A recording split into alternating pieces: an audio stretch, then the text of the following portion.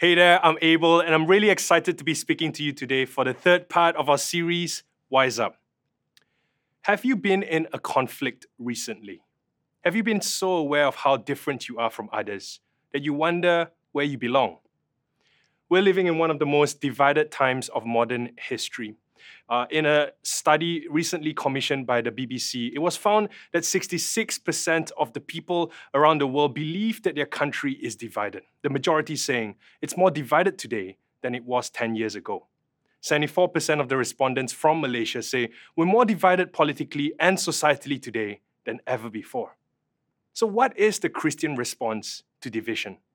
Well, I believe that church is called to be a force for unity in diversity, to be a bridge builder, a rebuilder in a time of deconstruction. And in our personal lives, we're called to be wise in conflict. In part 1 of this series, Abby spoke about how God gives us wisdom for our trials. In part 2, Jacinta spoke about the wisdom we can receive through our battles. And today, I want to speak to you today on how we can exercise wisdom in conflict. You see, knowledge is revealed in tests, but wisdom is revealed in relationships. So let's read from James 3, verse 13 to 18. Who is wise and understanding among you? James is basically saying, if you think you're wise, here's the evidence. Let them show it by their good life, by deeds done in the humility that comes from wisdom. But if you harbor bitter envy and selfish ambition in your hearts, do not boast about it or deny the truth. Such wisdom doesn't come from heaven, but is earthly, unspiritual, and demonic. For where you have envy and selfish ambition, there you find disorder and every evil practice. Verse 17, but wisdom that comes from heaven is first of all pure, then peace-loving, considerate, submissive, full of mercy and good fruit, impartial and sincere. Peacemakers who sow in peace reap a harvest of righteousness. So how do we exercise wisdom during times of conflict? Well, I believe there are 4 actions that produce wisdom. Number 1, lean in to listen. Number 2, pause under pressure. Number 3, celebrate the call. And number 4, extinguish the ego. Firstly, listen and lean in to listen. It's been said that wisdom listens before speaking and thinks before acting, observes before indulging, and asks when in doubt. So what is the posture of your heart in conflict? Is it to want something from someone or for someone?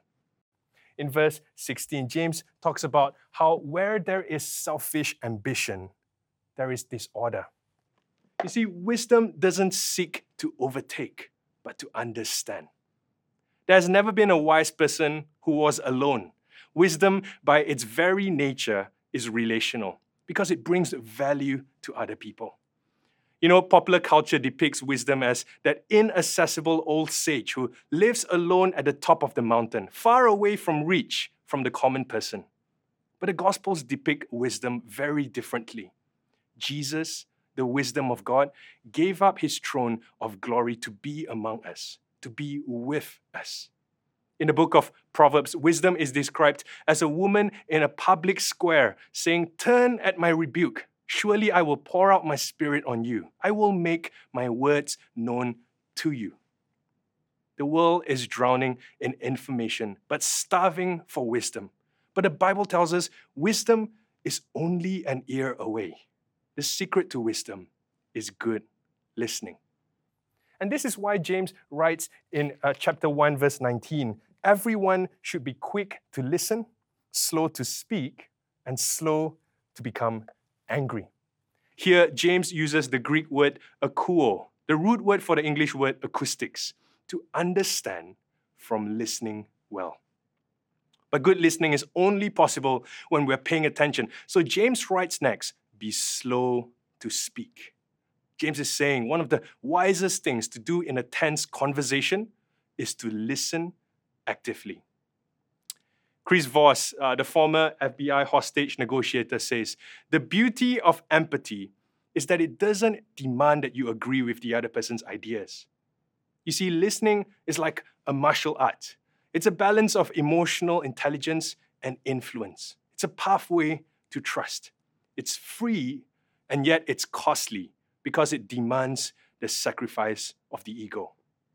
But listening also gives us insight we may not yet have. In Proverbs 15, verse 22, it says, "Plans fail for lack of counsel, but with many advisors, they succeed." The most humble, the wisest questions we can ever ask tend to start with the word how, because they don't presume yet that we know the answer already. One of the most powerful questions I've ever received personally was when someone asked me, "Abel, how's your walk with God?" That question took me by surprise. This question came at a time when I knew I was far from God, and it sparked a growth in my life that wouldn't have come through a lecture or a preach. So never underestimate the power of a listening posture and a good question. The second action that brings wisdom in conflict is to pause under pressure. James writes in verse 17, "But the wisdom that comes from heaven is first of all pure, peace-loving, considerate, submissive, full of mercy and good fruit, impartial, and sincere." Now notice that none of these attributes sound hurried or rushed. This wisdom, like good fruit, takes its time to mature. A few weeks ago, I was resting on the couch and scrolling on my phone after a tiring day of work. I felt that I deserved the moment of rest.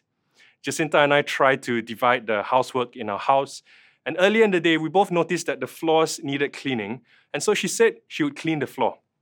Clearly, Jacinta doesn't work as hard as I do. Now, there I was.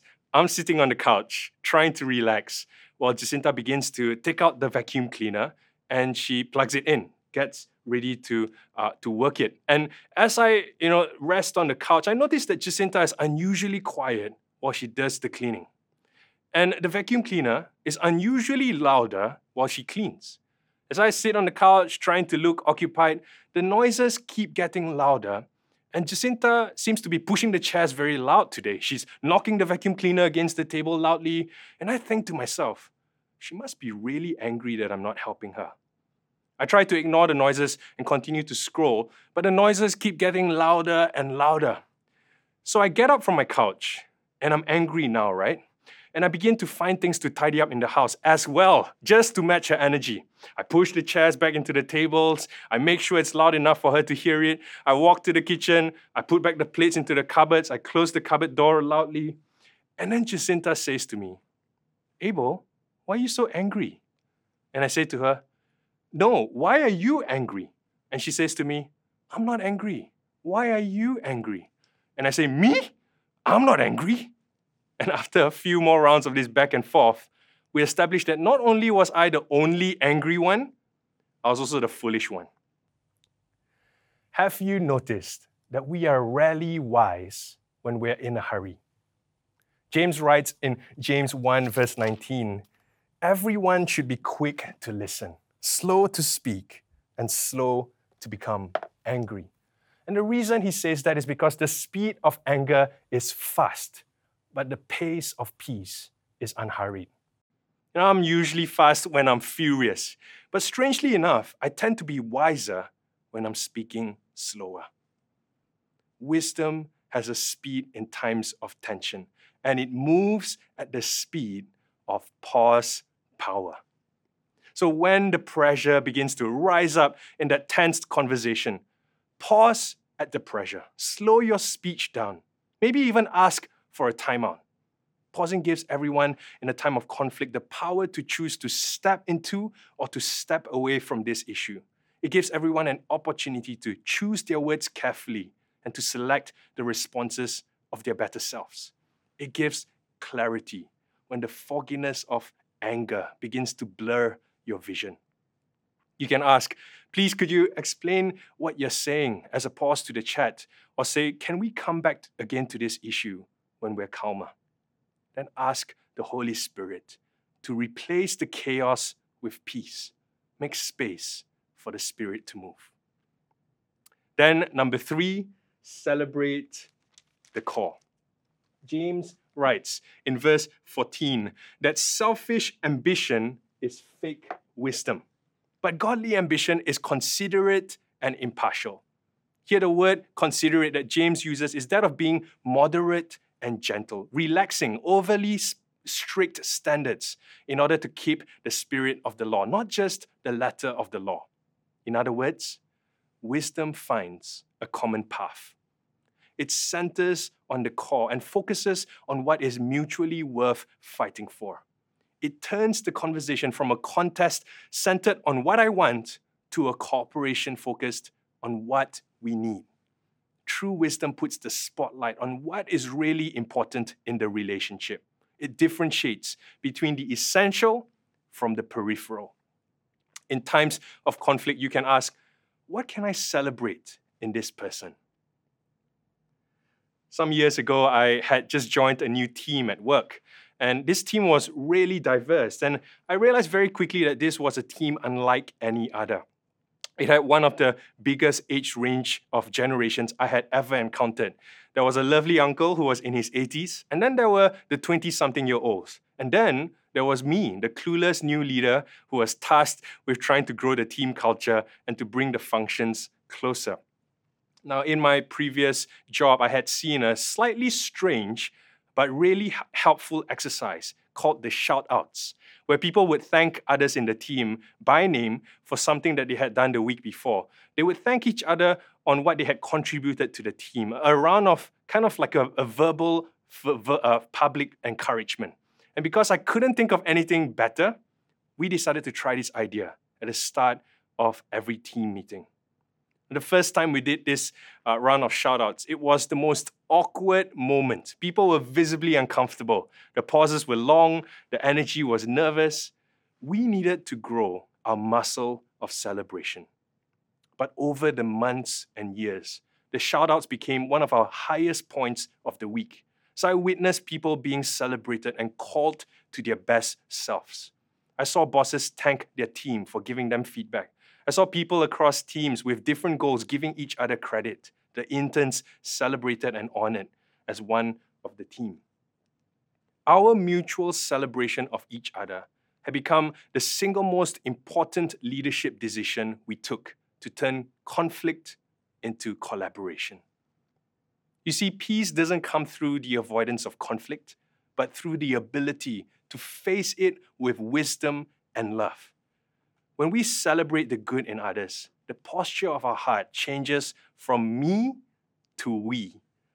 If complaining limits our contentment, then celebrating unlocks it. And that means when it comes to diversity, we don't just settle for tolerance or acceptance, we steward diversity with celebration. It was the theologian Rupertus Meldenius who said, in essentials, unity. In non-essentials, liberty. In all things, charity.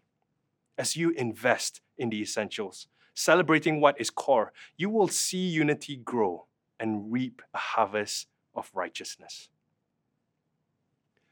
Perhaps in the past, you may have been treated differently because of your race, your gender, your age, or background. Maybe this is something you face every day. But I want to tell you today that God is neither colorblind nor preferential.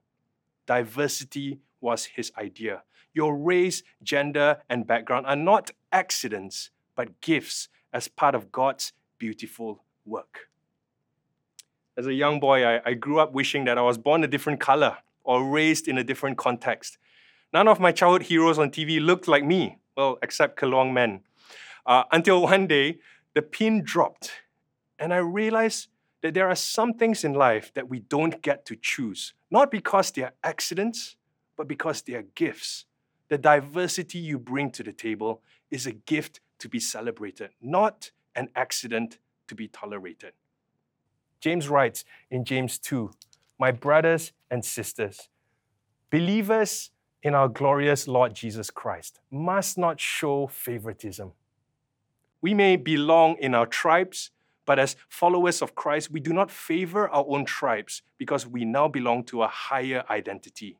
We're sons and daughters of the King." As a church, we're called to act justly, to reject any form of prejudice or bias, because Jesus calls favoritism a sin. We're called to love mercy, to raise others up with kindness, because Jesus came to serve. We're called to walk humbly, to do it all from a place of surrender, because Jesus gave it all. So lean in to listen, pause under pressure, celebrate the call, and finally, extinguish the ego. In verse 17, James says, wisdom from above is submissive. And what does he mean here?